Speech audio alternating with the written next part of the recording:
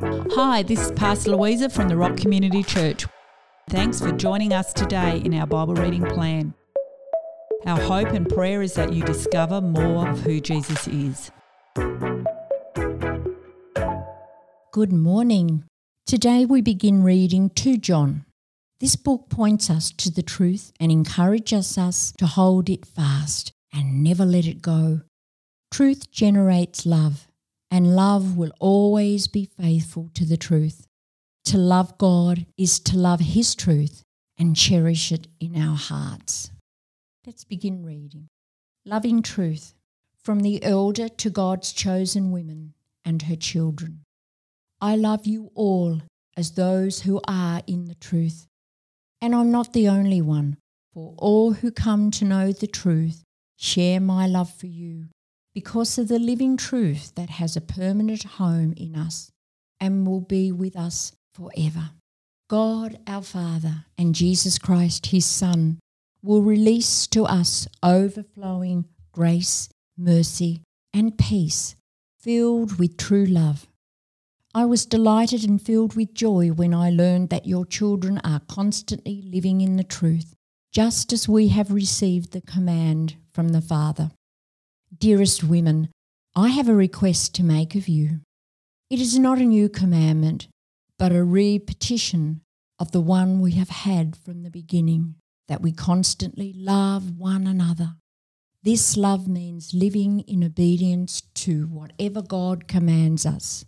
For to walk in love toward one another is the unifying commandment we've heard from the beginning. Warning about false teachers. Numerous deceivers have surfaced from amongst us and gone out into the world. People who will not acknowledge Jesus Christ coming as a man. These deceivers are antichrists. Be on your guard so that you do not lose all that we have diligently worked for, but receive a full reward. Anyone who wanders away and does not remain faithful to the teaching of Christ has no relationship with God. But those who remain in the teaching of Christ have a wonderful relationship with both the Father and the Son.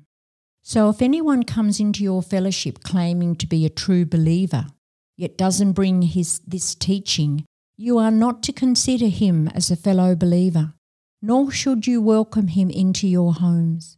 For if you welcome him as a believer, you will be partnering with him in his evil agenda.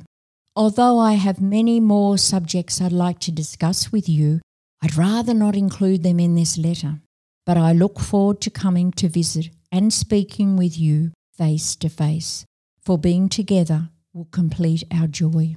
The children of your sister, whom God has chosen, send you their loving greetings.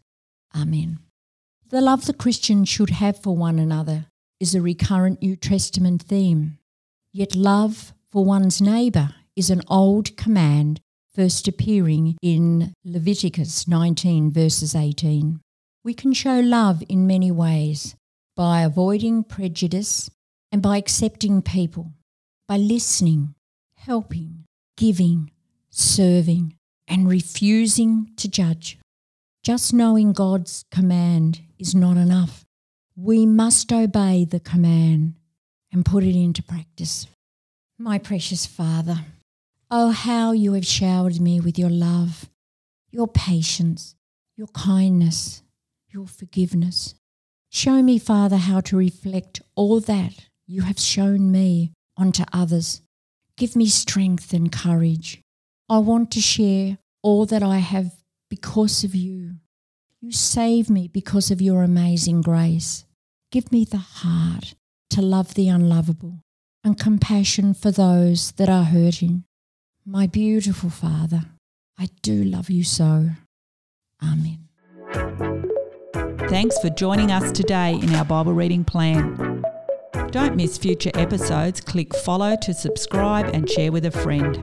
Have a great day.